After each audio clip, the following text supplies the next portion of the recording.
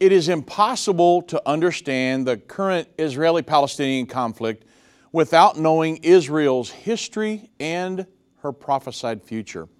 A Palestinian can kill a Jew in the West Bank, and if the settlers retaliate, the international community will immediately seek to reprimand the Jews. Did you ever wonder why? Where does this end?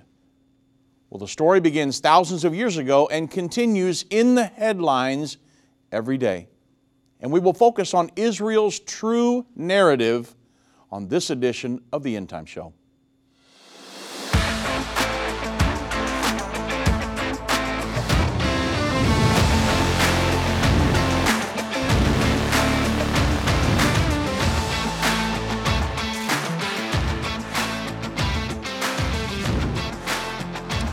Good afternoon, everybody. I'm Dave Robbins with End Time Ministries. Thank you so much for joining me on this edition of the End Time Show.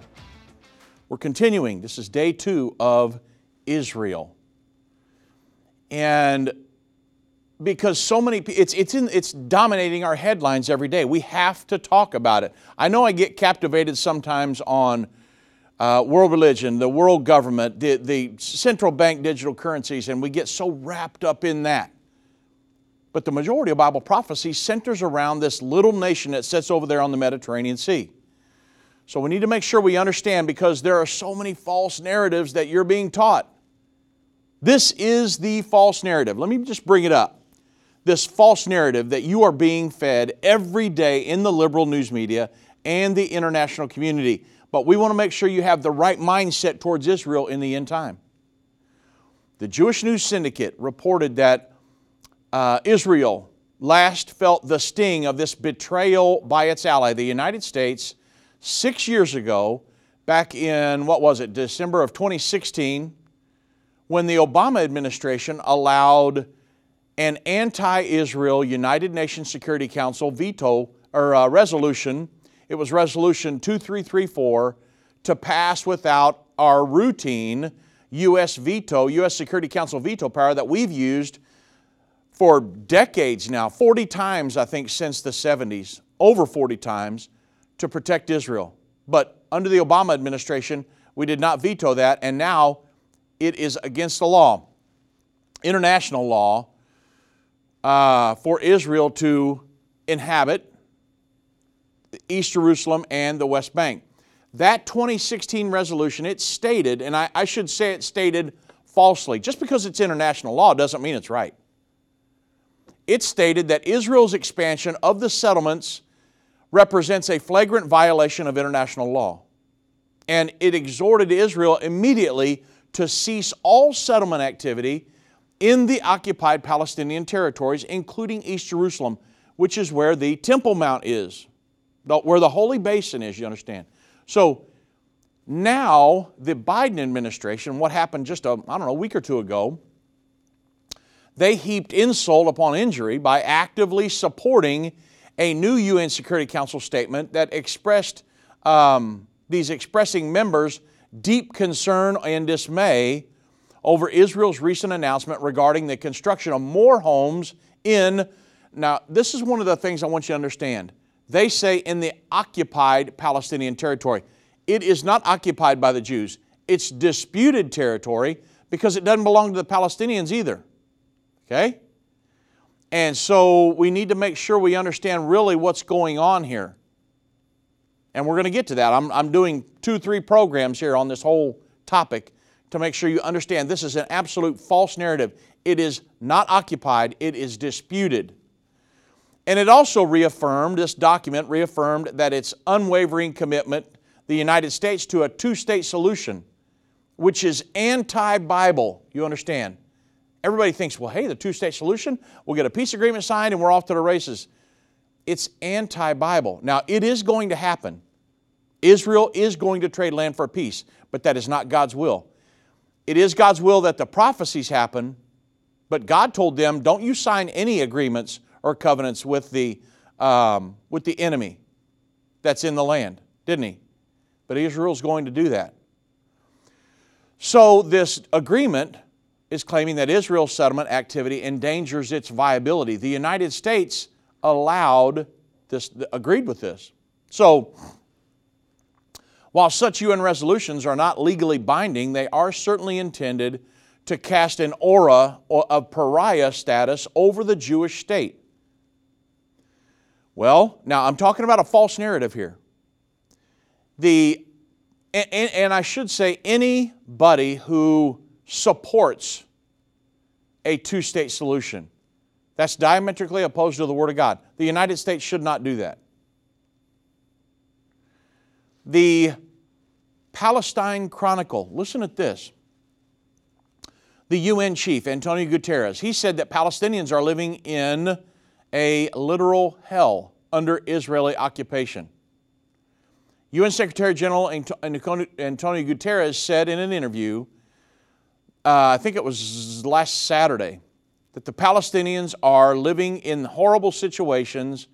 He said a living hell under prolonged Israeli occupation, where they have been subjected to decades of long violence and human rights violations, the New Arab reported. Now, he's not talking about anything that the Palestinians have done to the Jews. He's the leader of the United Nations, folks. And in this article, he hammers down on the Jewish settlers. Guterres goes on to comment that days after the illegal Jewish settlers, notice, he calls them illegal Jewish settlers. They're not illegal. In the eyes of the international community they are, but in the eyes of God they're not. That these individuals carried out a rampage in the occupied West Bank town of Hawara, you've heard about it in the news lately, where they torched cars, vandalized properties in a bid to seek revenge. Now, listen at this. So he talks about this is illegal what they're doing, and they stormed this town of Hawara, and they torched and vandalized vehicles. But what happened is they were retaliating for the killing of 2 Israelis and 1 Israeli American last week. So they went in and retaliated for that. But Antonio Guterres, the Secretary General of the United Nations, he's demonizing the Jews, these Jewish settlers living out there, and not the Palestinians for that.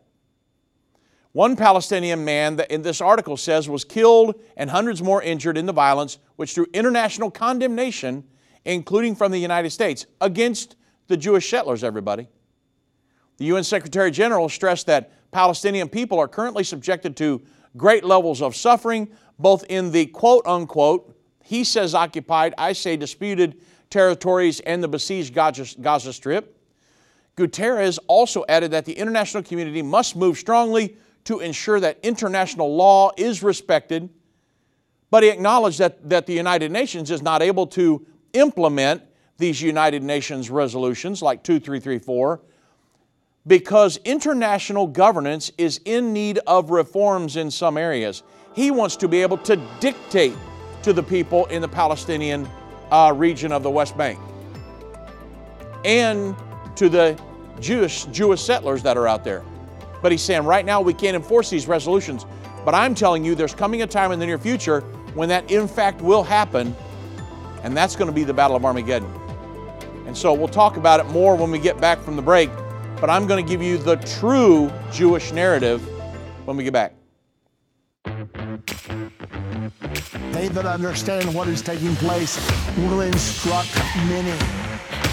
Except a man is born again, he can't enter or see the kingdom of God. I don't care what label you've been given or what label you've given yourself. You are essential. You still matter. This is a journey, and when we get to the other side of that, that's where our prize is. That's where our reward is.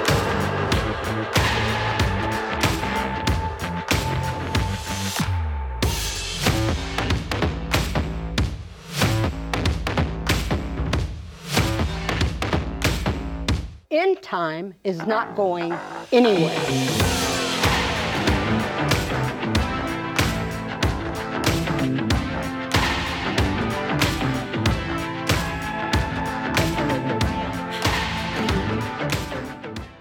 Satan and the elites of this world don't want you to understand the timeline leading to the second coming of Jesus.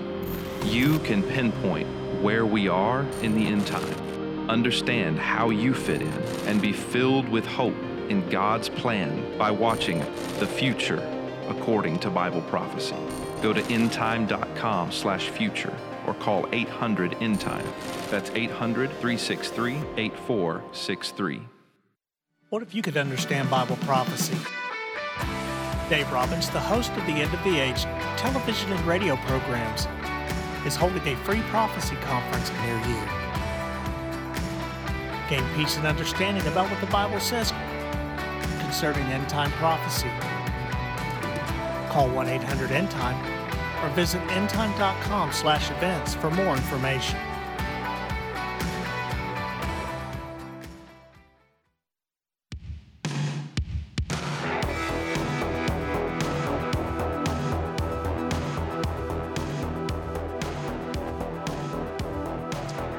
Now, as I go through here and I give you the true Israeli narrative, scripturally, we're going to go through the story here, yesterday, today, and then we'll probably get off into it again next week. But I want you to understand that I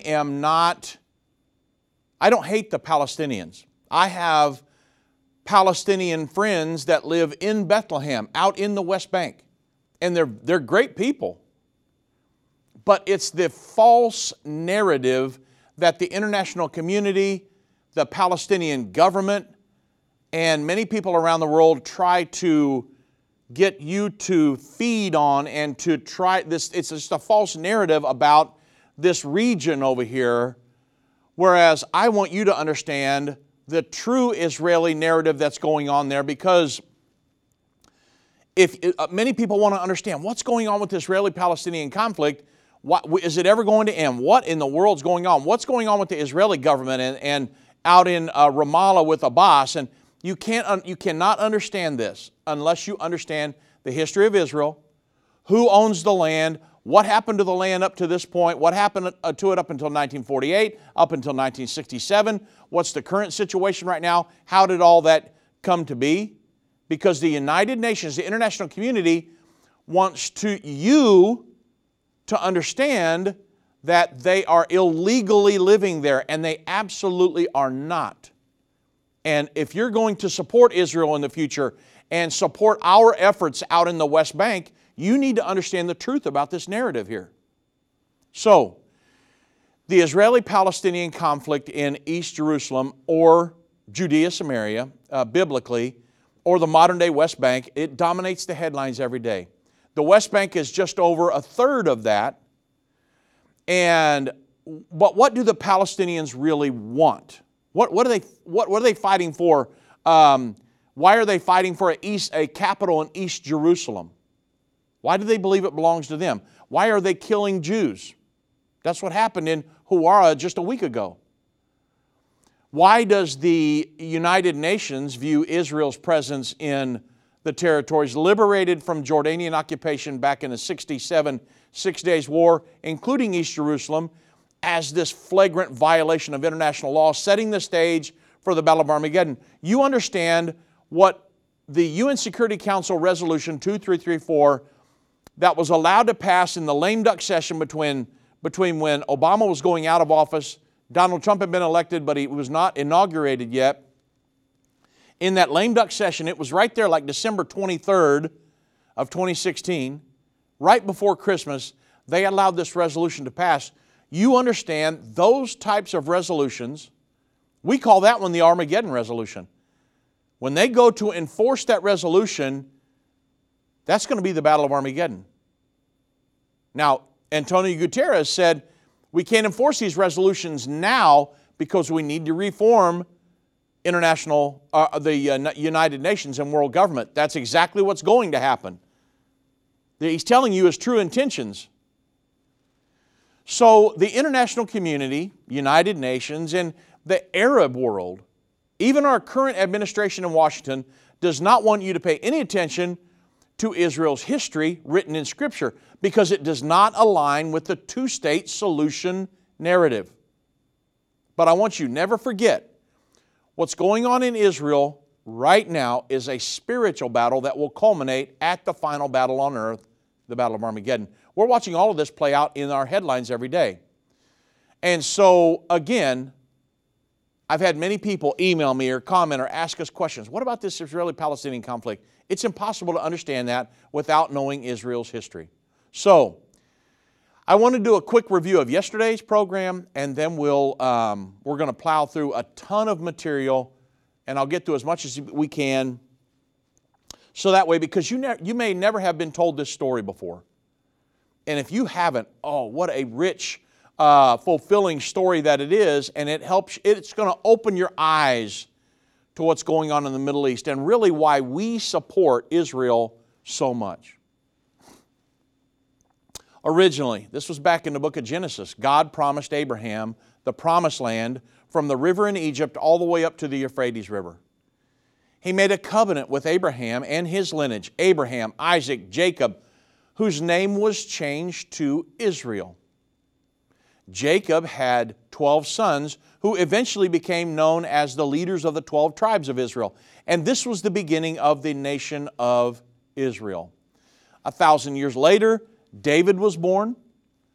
Later became King David. He became obviously a prominent figure in the plan of God in Jewish history. He was the second king of Israel. He was the man after God's own heart. We talked about that yesterday. He was a giant killer. He killed Goliath, a great deliverer of the people of Israel. Well, over time, in his reign, I should say, because of the backslidden state of Israel, God caused David to number the people, and as a result, God sent a pestilence that killed 70,000 people. Well, this is where we're going to pick it up here, and we're going to continue on with this Israeli narrative. If you missed yesterday's program, I would encourage you, go to endtime.com, go under the archived, where you can watch. In the archive section, watch yesterday's program, and then today will be a continuing of that narrative. And then Doug and Vince will be with you tomorrow and Friday. I'm going to be going up to Jim Baker's to be on his program on Friday, and then I'll be back next week and we'll continue on with the narrative until we're done, because it's really one of the most important topics we can talk about, folks. We've got to support Israel in the end time. Not everything Israel does is perfect, but we support the nation because God told Abraham, I will bless them that bless you, I will curse them that curse you. And so we want to bless Israel, not plant trees and do stuff like that, but we want to help the people of Israel in the future. And that's the most important thing. So, David, this pestilence had come on the people and killed 70,000 people in Israel. Well, David asked God to stop the pestilence. And in 2 Samuel 24:18, it says, and the prophet Gad came that day to David and said unto him, here's what you're going to do to stop the plague. God's wanted me to tell you, go up, rear up an altar unto the Lord in the threshing floor of Araunah the Jebusite. Well, of course, David went, bought the threshing floor of Araunah and the oxen for 50 shekels of silver. This threshing floor that belonged to Araunah is the same place as Mount Moriah and where the Temple Mount is located today. You see it. Go look at it. It's very recognizable when you see the gold dome of the Al-Aqsa, of the Dome of the Rock. That's the Temple Mount. That's where David bought the threshing floor of Araunah. It's the same place Abraham went to sacrifice Isaac. God specifically chose that place to put His name there.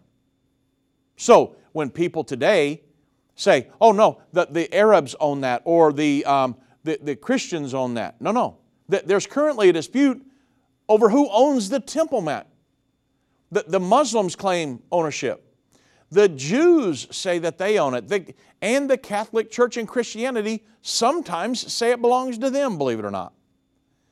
But according to 2 Samuel 24:24, this same place where the Temple Mount is located was purchased by King David to use as a place to offer a sacrifice so that God would stay the plague against the people of Israel. So it's irrelevant what the international community says or the Arab community says. Israel owns that property. The lineage of Abraham, Isaac, Jacob, that lineage. Now, 2 Chronicles 3:1. You understand the story here. Solomon, the son of David, began to build the first temple on the Temple Mount. God didn't allow David to build the temple because he had killed too many people. He had blood on his hands.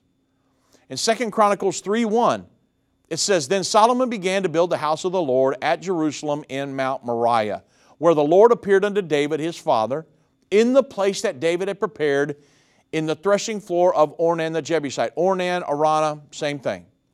This is the same specific mountain where God sent Abraham to offer his son Isaac as a sacrifice 1,000 years prior to that.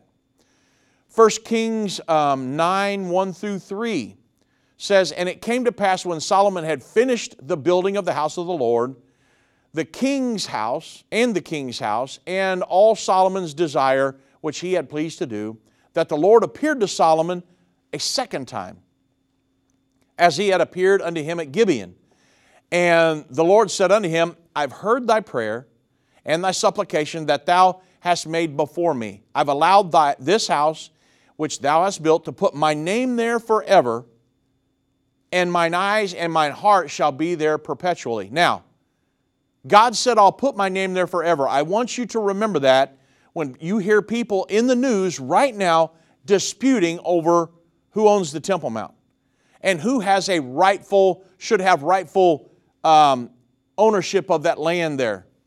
It's the Jews, folks. It's the Israelites. Through the lineage of Abraham, Isaac, and Jacob. God gave that to them. God said, I will put my name there forever. Okay? Now, Jerusalem, it's just it's a small and insignificant city. And yet, there have been more wars. There have been about, I think, 40 major wars that have been fought over Jerusalem, more than any other city on the face of the earth, folks. Why do you think that is? It's not really important militarily, economically, or really a great, just unbelievably agricultural area. But every world leader has to go to this little city, Jerusalem. Why is that? Because God said He would put His name there. And it's as if when He said, I'll put my name there, that Satan said, well, if you want your name there, that's where I want to set up my headquarters, and I'm going to fight you for it tooth and toenail ever since. And people have been fighting over that little city ever since, folks. And it's over those 35 acres, the Temple Mount, where the Battle of Armageddon will be fought. It is the most disputed real estate on the entire planet. Nobody listening to me, nor anybody, Elon Musk, couldn't begin to scratch the surface of the value of that 35 acres. There's no price you could put on that. So far, in these lessons here that we're talking about, we've learned about Abraham's special calling, his promise of the promised land, the promised seed, the covenant between God and Abraham that is still in effect today. That's why I really don't pay any attention to the international community and, this is it's illegal in the eyes of the international law. No, I don't. I'm concerned about what God's concerned about. That's what I'm worried about. I want to make sure God is pleased with what I'm doing. I will never support Israel giving away promised land for peace. It's never going to work. So God chose Mount Moriah, the Temple Mount, as the place where He would put His name forever, not just for 10 years. God still has His name there. It's very sacred. Now, I'm going to examine the destruction of the first temple and learn about Israel's first exile, the 70 years foretold by the prophet Jeremiah. If you want to read about it, go to the book of Jeremiah. You can read all about it. We will also, over the next little while here, we're going to discover the supernatural events that took place and enabled the building of the second temple. Finally, we're going to learn about the destruction of the second temple and the beginning of the second exile. And then we'll bring it back to when Israel was brought back into the land and how we got to the point where we're at now. And I'm telling you, when we're done with these discussions, you're going to say, oh my goodness, I finally understand what's really going on in Israel.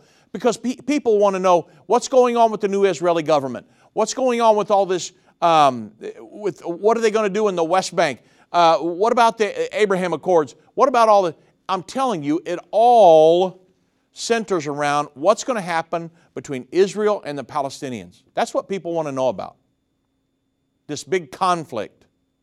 It's why Donald Trump went and spent all this time in Saudi Arabia and all that, the Abraham Accords, all that really centers around, yes, Israel's normalization with Arab nations and things like that.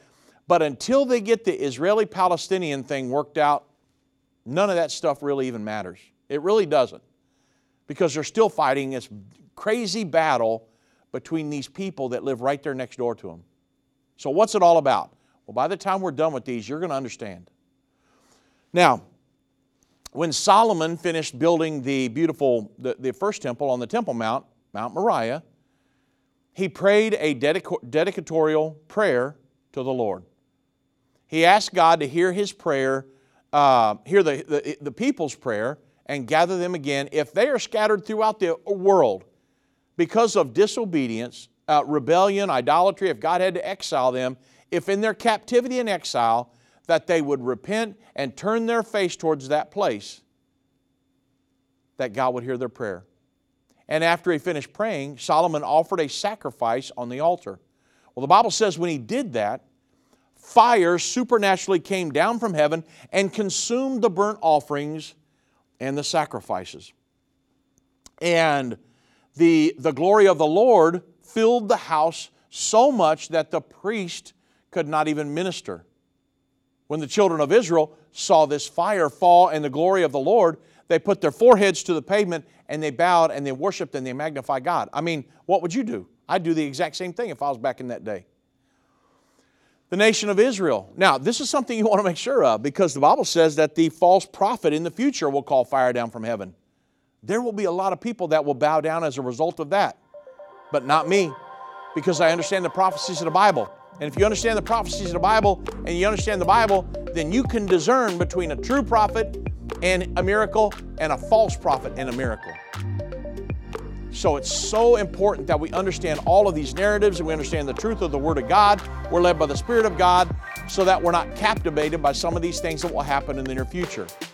And that's why it's important that we spend time on these things. So, okay, get back to it after the break. The symbols and prophecies within the book of Revelation have perplexed Christians and unbelievers around the world. In his final work, Revelation, The Unveiling of Jesus Christ Part 2, the late Irvin Baxter unlocks the mystery of the book of Revelation with in-depth analysis and commentary like you've never heard before. These comprehensive study tools, available for $299, will deepen your biblical understanding. Don't miss this special offer.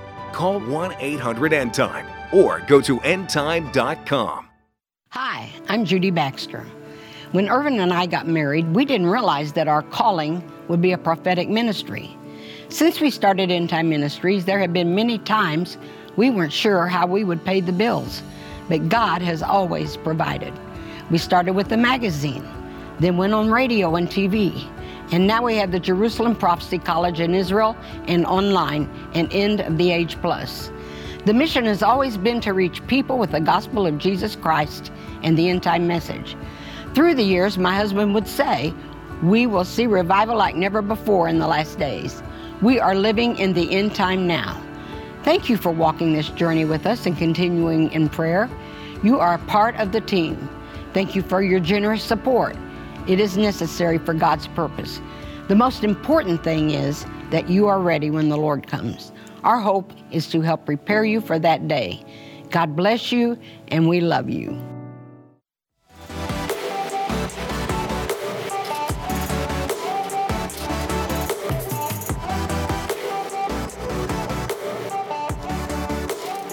So, do you get the feeling of the importance and the miraculous event that happened back then when Solomon built the first temple and God miraculously came down and His presence was there. The fire came down, consumed the sacrifice, and God's presence filled the temple.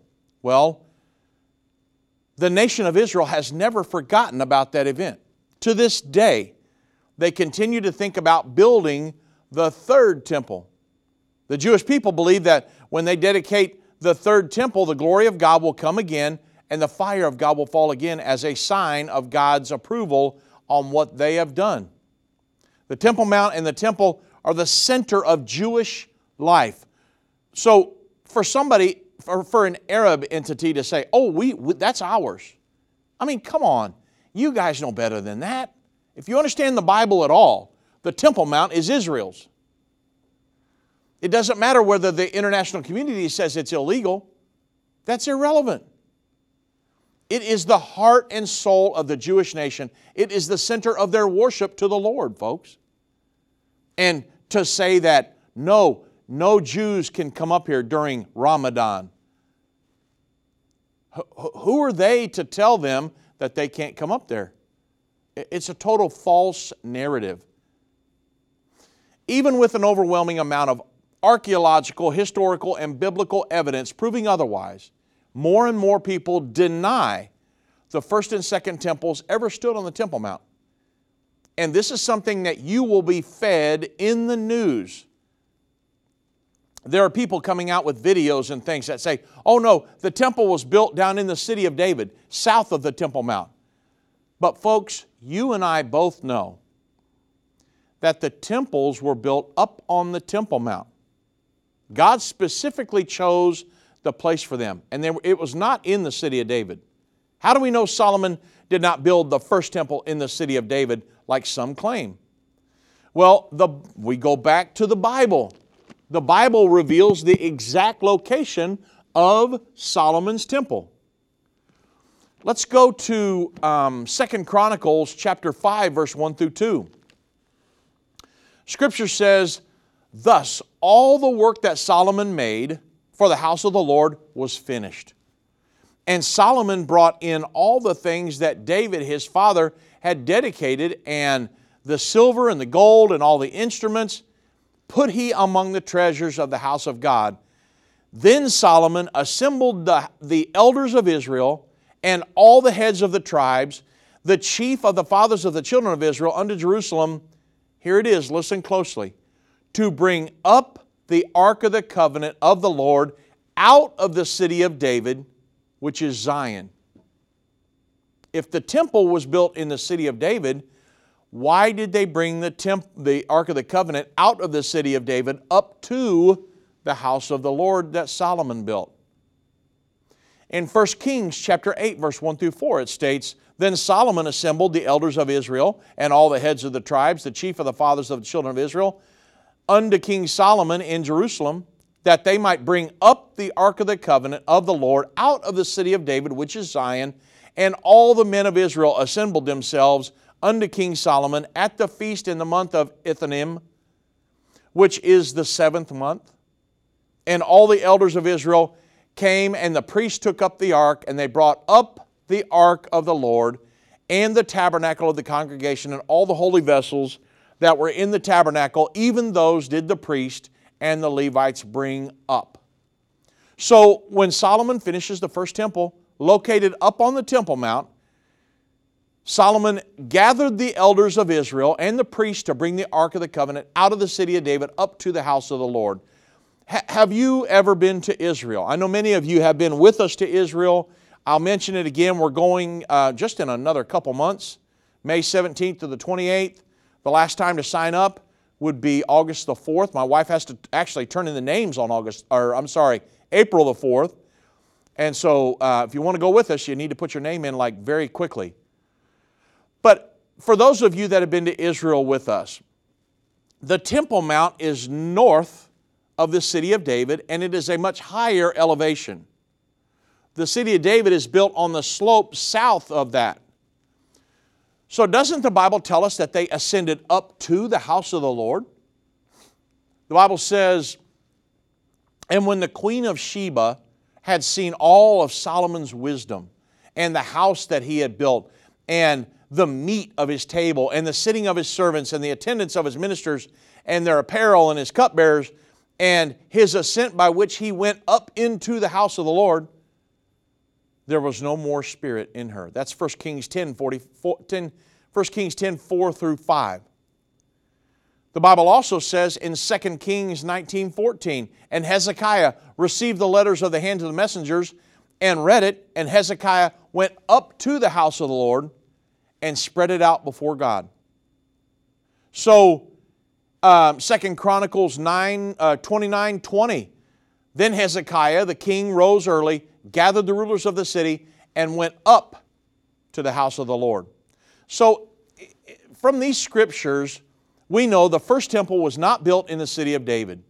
It was built at a much higher elevation up on Mount Moriah, which is now referred to as the Temple Mount. And if you've been to Israel, you've seen it. When we go to Israel, we go to the city of David, we stand on the steps going up to the Temple Mount, the southern steps, we go up on the Temple Mount. It's as plain as day, you guys. The temples were built up on the Temple Mount. God warned Israel early on what would happen if they were disobedient. In 1 Kings 9:6-7, God said, but if ye shall all turn from following me, ye or your children, and will not keep my commandments and my statutes, which I have set before you, but go and serve other gods and worship them, then I will cut off Israel out of the land which I have given them, and this house, this temple that Solomon has built, which I have hallowed for my name, which I cast out of my sight, and Israel shall be a proverb and a byword among all the people.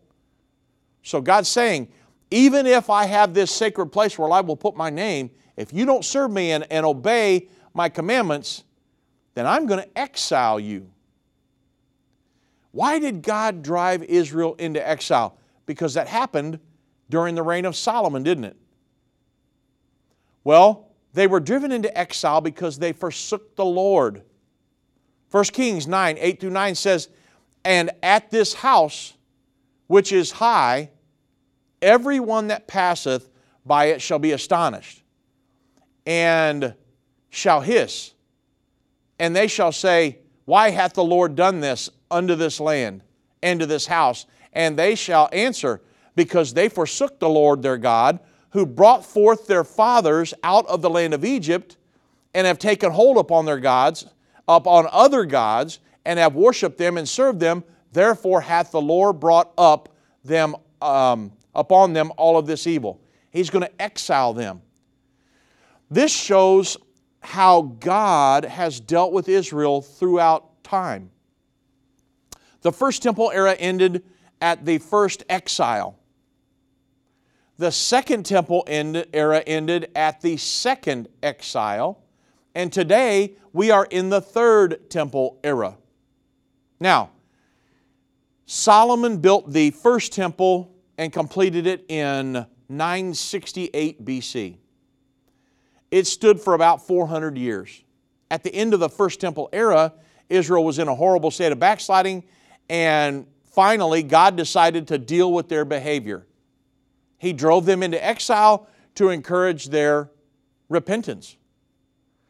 And the Bible says today that God will chastise some with backsliding.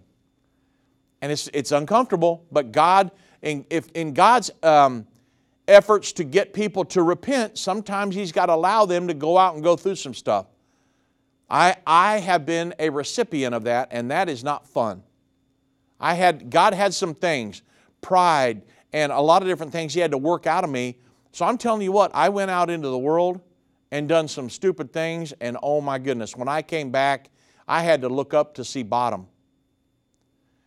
And so God can do that to people today, just like He did Israel. You understand, in the Old and New Testament, Israel went through some physical things that sometimes we have to go through spiritual in 2023. Look at the correlation of all of this, and it helps you understand the Word of God. So God sent the prophet Jeremiah to them, and he prophesied that God was going to send the king of Babylon to invade the land of Israel, and that the children of Israel would be carried away into captivity for 70 years. And that's exactly what happened. Nebuchadnezzar invaded Israel around 606 BC. And that's when Daniel, the three Hebrew children, who believed the prophet Jeremiah, they went with the king of Babylon, because the message from Jeremiah was, when the Lord sends you into judgment and you go down in willingly and cooperate with it, and you go without resistance into the land of Babylon, that I will bless you in your captivity. And that's exactly what happened. Look at Daniel, and he was very high up in the king. He was an advisor to the king. So God can bless us wherever we are as long as we walk with Him.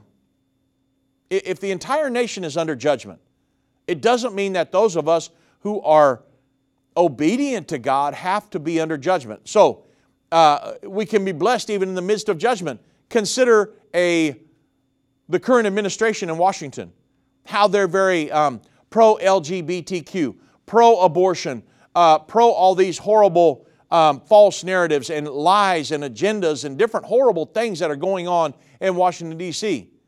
Well, God's got a way of judging those people without judging those that are in the land that are obedient to Him. Okay? It's very important that we understand this, because a lot of people are sitting around biting their nails saying, man, God's going to judge America. God could judge America.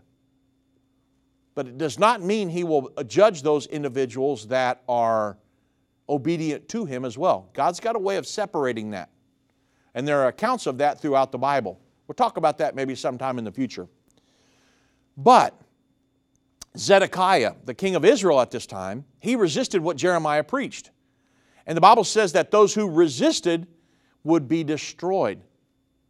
Because Zedekiah, because of his resistance, Nebuchadnezzar, took Zedekiah's sons in front of him and killed them, and then put Zedekiah's eyes out and carried him away into Babylonian captivity. And while Zedekiah was blinded and imprisoned, Daniel and the 3 Hebrew children were given favor because they went willingly, just like the prophet had told them to do. And though Israel had been taken into captivity, not hearing God's word, Daniel and the 3 Hebrew children ended up ruling from high positions because they obeyed what God had said through Jeremiah. So the 70 years of exile began at this first invasion from Nebuchadnezzar in 606 BC. Zedekiah fought against Nebuchadnezzar, against him, and Nebuchadnezzar came back, destroyed the temple in 586 BC, and by this time Daniel and the 3 Hebrew children were already in Babylonian captivity. God was fulfilling His promise to them. And Daniel was known in Babylon for his consecration to God. And that's really what got him put in the lion's den before it was all over with, but that was part of God's plan to get them to come up out of Babylonian captivity. So there's a lot that goes into this, but I'm trying to help you understand the true Israeli narrative in what's happening today between the Israelis and the Palestinians. I've been part of the End Time family from the beginning over 30 years ago when my parents, Irvin and Judy Baxter, began ministry from the recliner in our living room. My name is Jana Robbins. I have the pleasure of connecting with our incredible partners every day. End Time is a small nonprofit that runs a high-traffic website, a daily TV and radio show, the Prophecy College in Jerusalem, and more. Although we have less than 30 team members, we are able to serve tens of millions of people each month. We survive on the goodness of God and donations averaging about $50. If everyone hearing this message gave $22, our financial needs would be met for the year. If you only give to one cause per month, please consider partnering with End Time to help get the message of our soon-coming King out to the world. Call us at 1-800-END-TIME to give today, or go to endtime.com to become a monthly or one-time partner.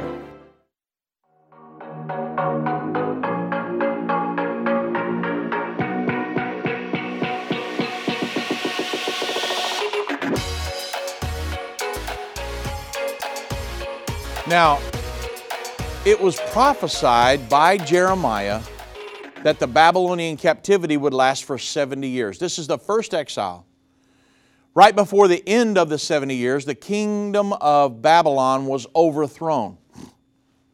That night, the night Babylon was overthrown, the current king, Belshazzar, who was the grandson of Nebuchadnezzar, threw this big feast.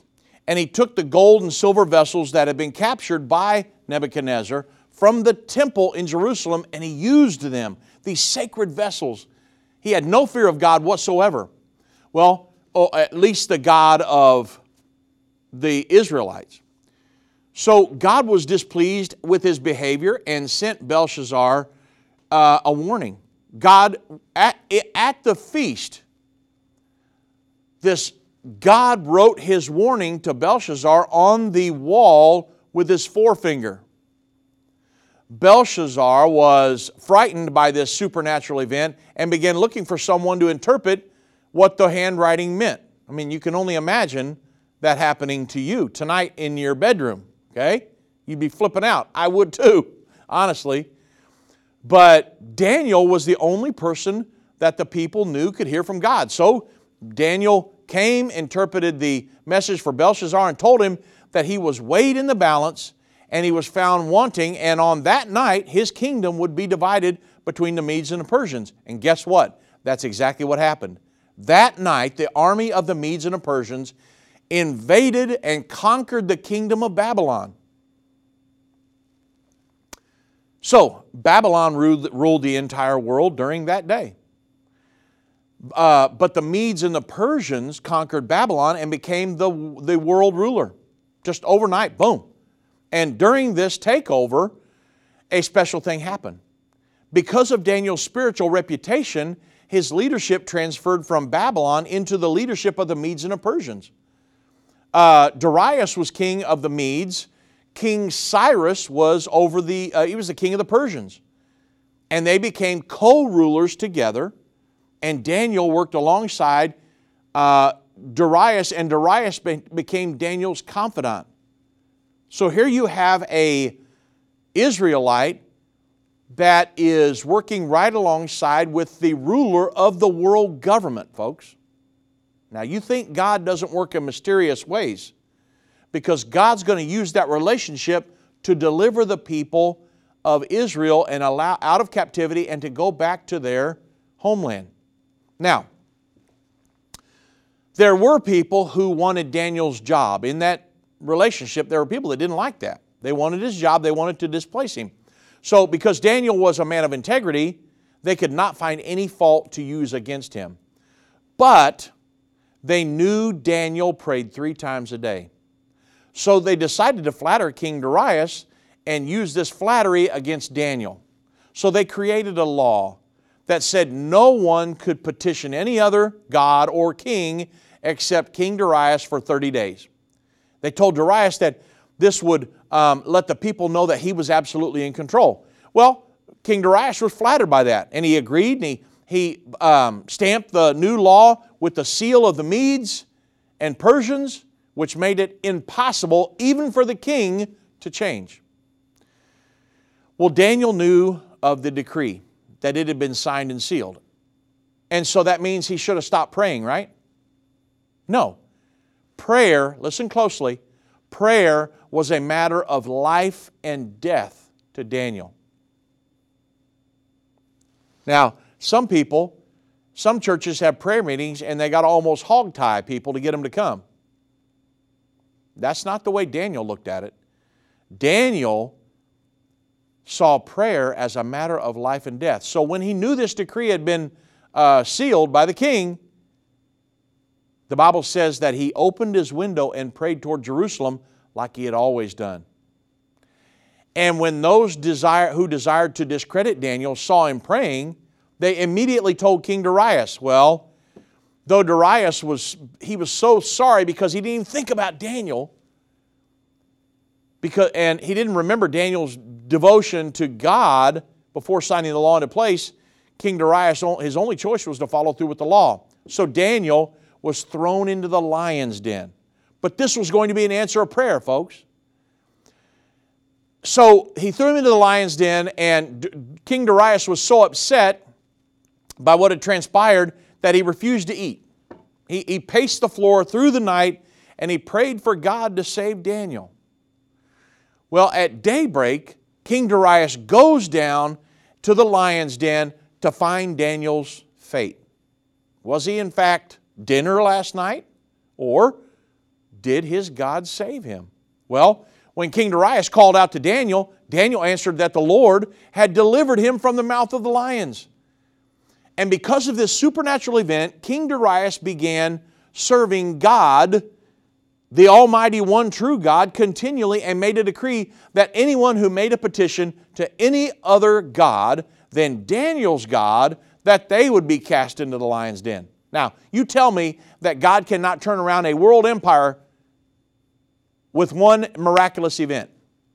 One night in the lion's den, folks, and the leader of the world empire started serving God Almighty.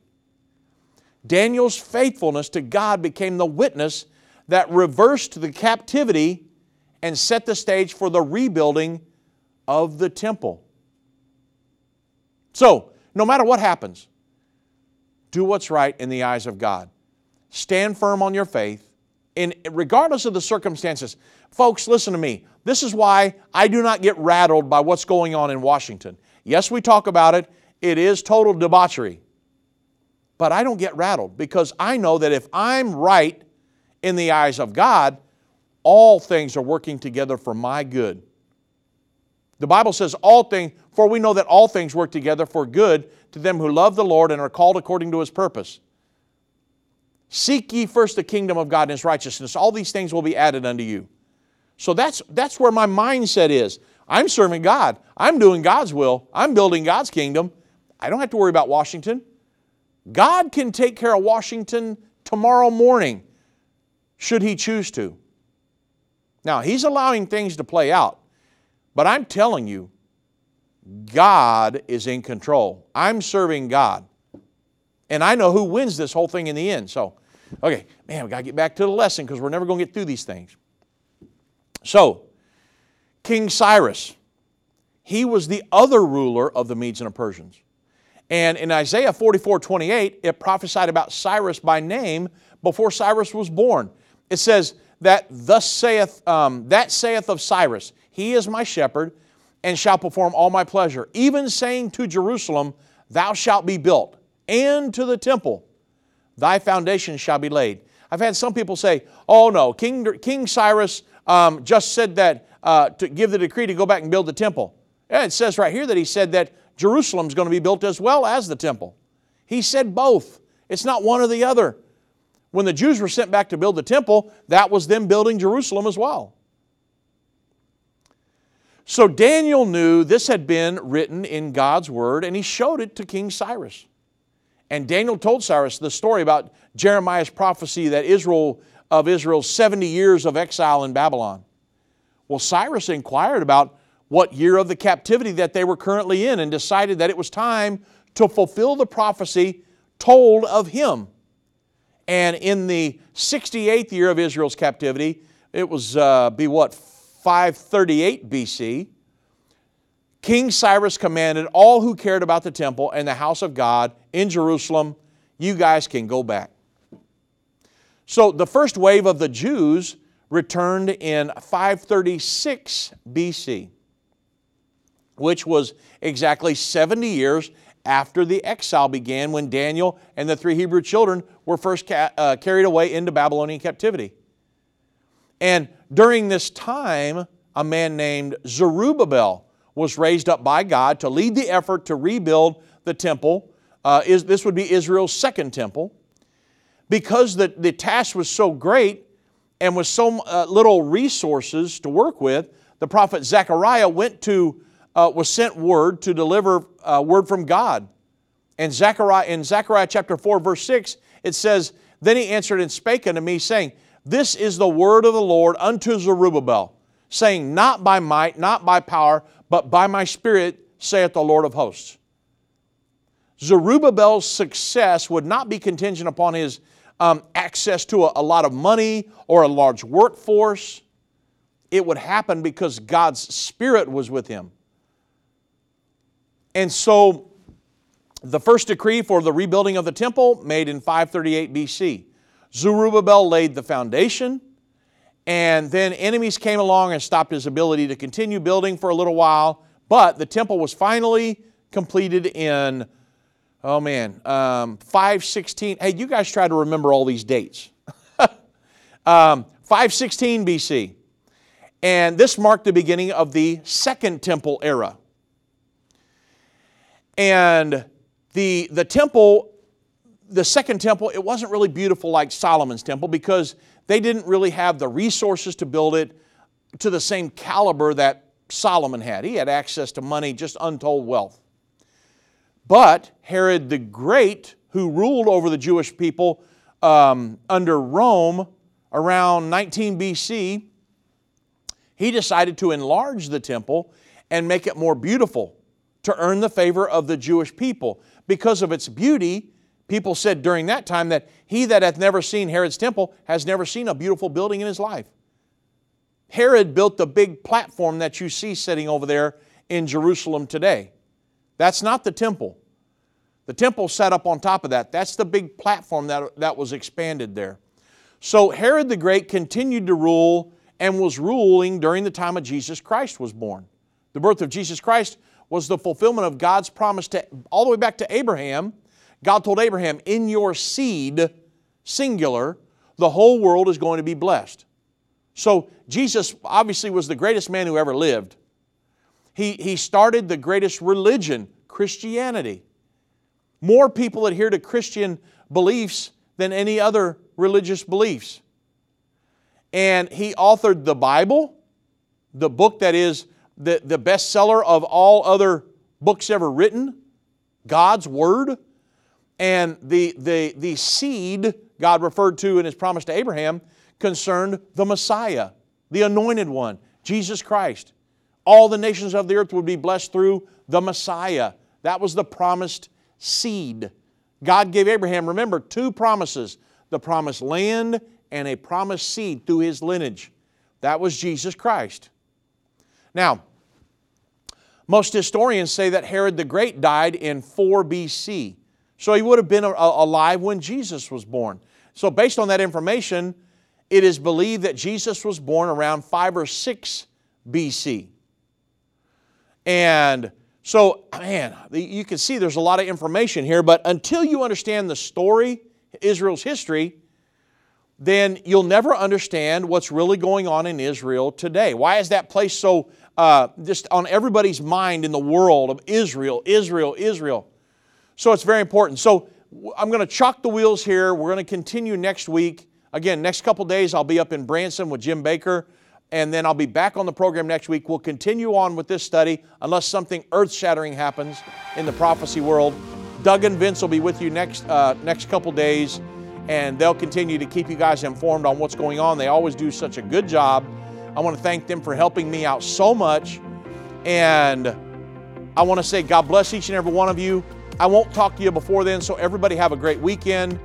Be safe, and let's go build the kingdom of God together. Be an evangelist in these end times. God bless.